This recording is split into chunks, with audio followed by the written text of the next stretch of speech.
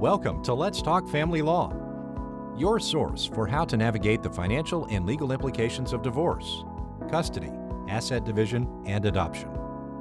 This podcast series is created and produced by Weber Gallagher. Visit us at wglaw.com.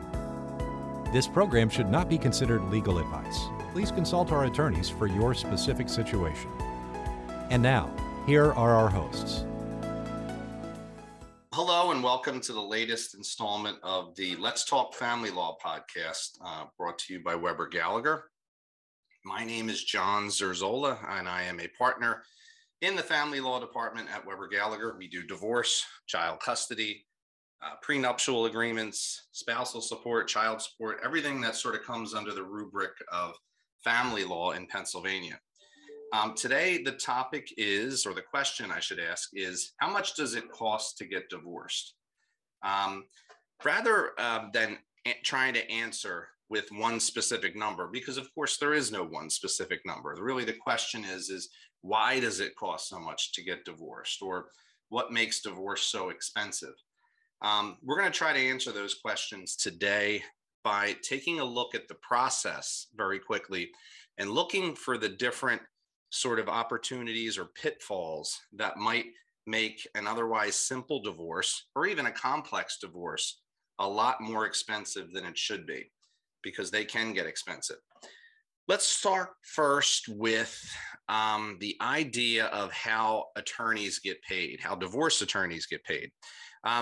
So there are a few different ways. The most uncommon way for a divorce attorney to get paid is to be quoted or quote a client a flat fee. So for instance, if you were to call a family lawyer or a divorce lawyer and say, hey, I have to go to court for spousal support or child support, I just got this notice in the mail.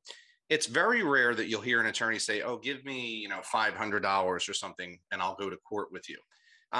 In reality, in family law, like other areas of law, but unlike other areas of the law, there's a lot of office work that goes along with that. For instance, before you go to court, you should know what you're walking into. So it's very rare, in my estimation, that a quality family lawyer will quote you a flat fee and say, just give me that and I'll come and stand up in court with you. There's really a lot of work that goes into preparing for a case. And as you're going to find out in a few minutes, really, family law can go in a whole bunch of different directions. And anybody that's been involved is shaking their head right now and say, I know exactly where he's going with this. So most of the time, you're going to find out that a quality family lawyer is quoting you a retainer against their hourly rate. So the attorney may say something like that. I require a $2,500 retainer against my hourly rate of $285 an hour or $400 an hour or whomever.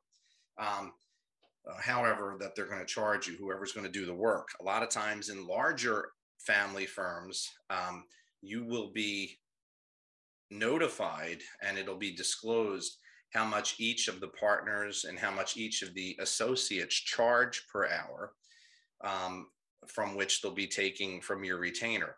A lot of times that's because some of the more simple things like typing or like legal research, which isn't so simple, but some of the more routine things, a family law partner who's charging $400 an hour or something like that will have an associate work on. Perhaps the associate only charges $185 an hour or $250 an hour. You would probably agree that for some of the simple things, you didn't hire the $400 lawyer to, sit there and type or something like that. So it's important to know, the first thing is how you're being charged if you're going to be retaining a lawyer to do a divorce or a family law case. Now, let's talk about how this comes about. Let's talk about sort of what it actually means to have a divorce or a family law case. All right, so two people are either married or not married. They may have children. Very often they do have children, and they are splitting up. There are a whole bunch of things that are going to happen. In the marriage context, they're going to need to, dissolve the bonds of matrimony, get a divorce decree, get divorced. So it's important to know from the beginning that a divorce is like a lawsuit. You're filing a lawsuit against somebody. Somebody's going to be the plaintiff. somebody's going to be the defendant. It's decided by who files first. It doesn't mean a whole lot who's the plaintiff and the defendant, but it does. It's a lawsuit. You're suing somebody. So right off the bat, there's going to be some costs for filing, drafting, getting all the information that goes into getting the basic documents filed. And, a couple of $100 an hour times 3 or 4 hours that takes, already you're looking at, amounts in the $1,000, $2,000 realm, especially if it's done, very quickly, very efficiently, rather. Those are really the threshold costs, though. The real work in family law goes into preparing the case for all of the different avenues it could take. So you might remember a second ago, I mentioned that a divorce is a lawsuit. There's a plaintiff, there's a defendant.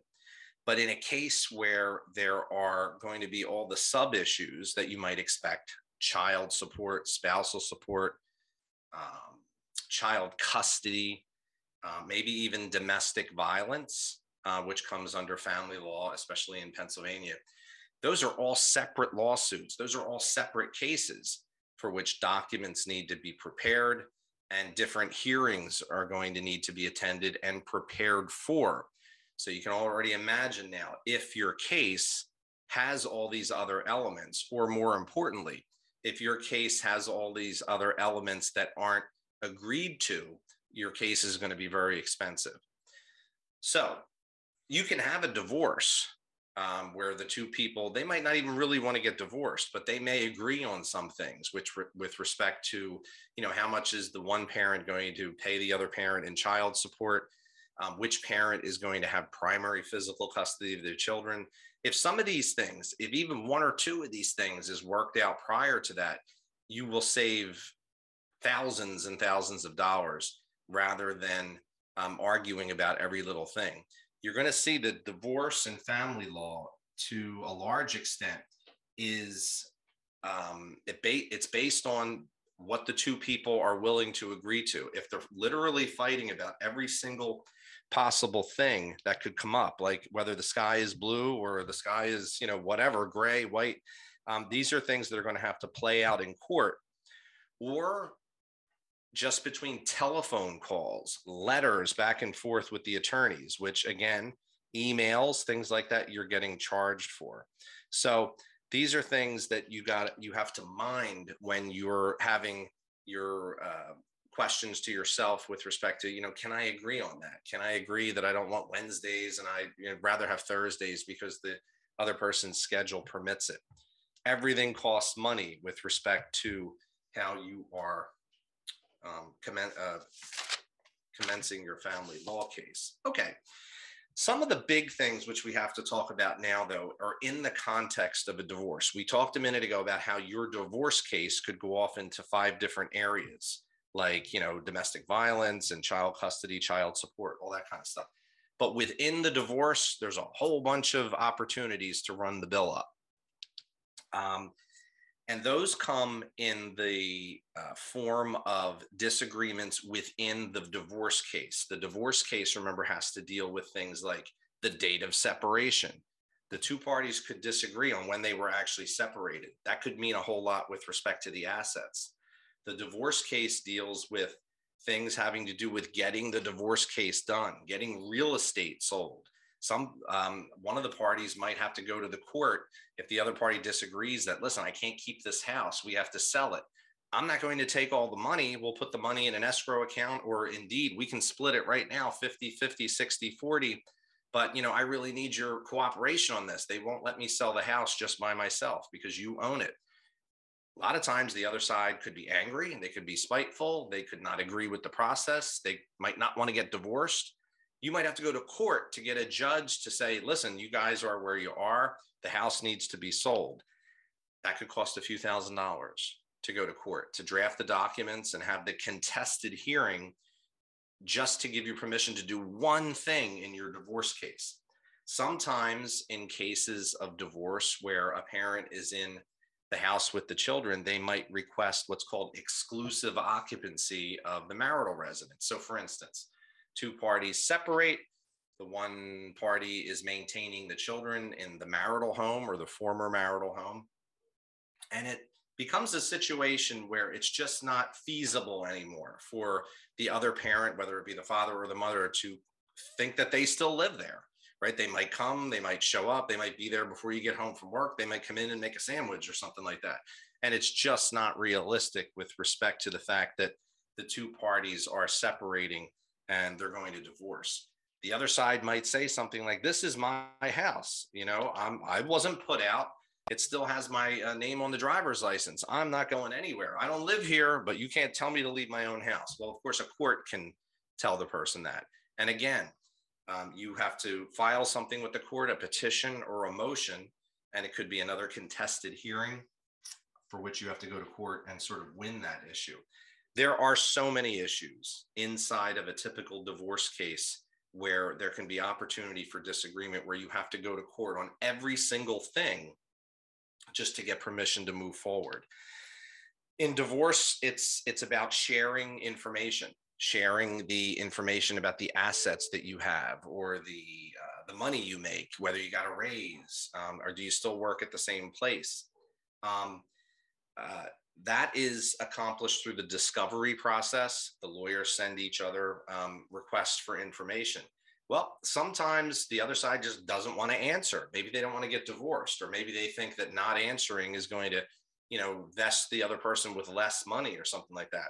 Take a guess what you have to do next. You have to go to court over that issue.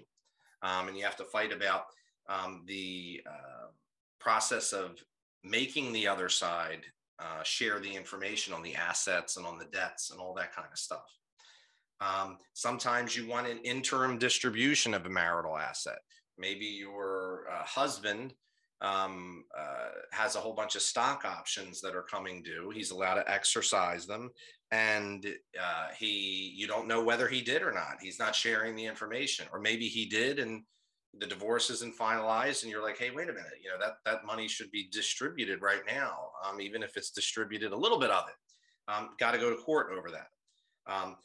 The point is that when you're trying to answer the question, how much does it cost to get divorced? It depends on the level of the agreement that you have on some issues, all of the issues, or even one of the issues, because there are opportunities with respect to every aspect of a divorce case that can become a problem that you have to go to court for.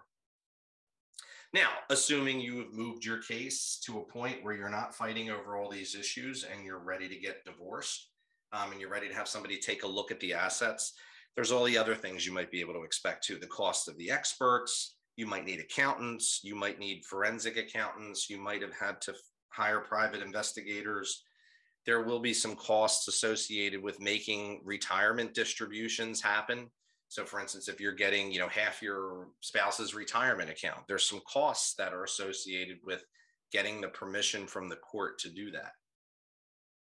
As you can expect, I could probably go on and on and on about all the different things in 22 years that I've seen in court and had to go to court over with respect to trying to get a divorce through and watching the bill run up.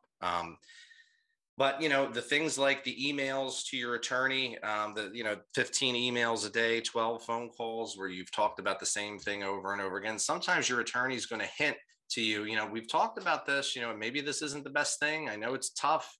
Go back and read the email I sent you the other day, or, let's wait till we get to court. I think we're prepared to do this. And, really family law, divorce is really what you make of it with respect to the costs.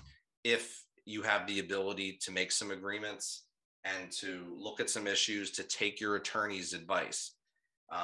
I hope that this was informative today, and I'm certainly available for questions because basically these very questions are the kind of things I talk about with my own clients in the divorce case. So I hope this information was helpful to you today, and it will color some of your decisions on how you proceed should you need to retain a family lawyer. Thanks so much.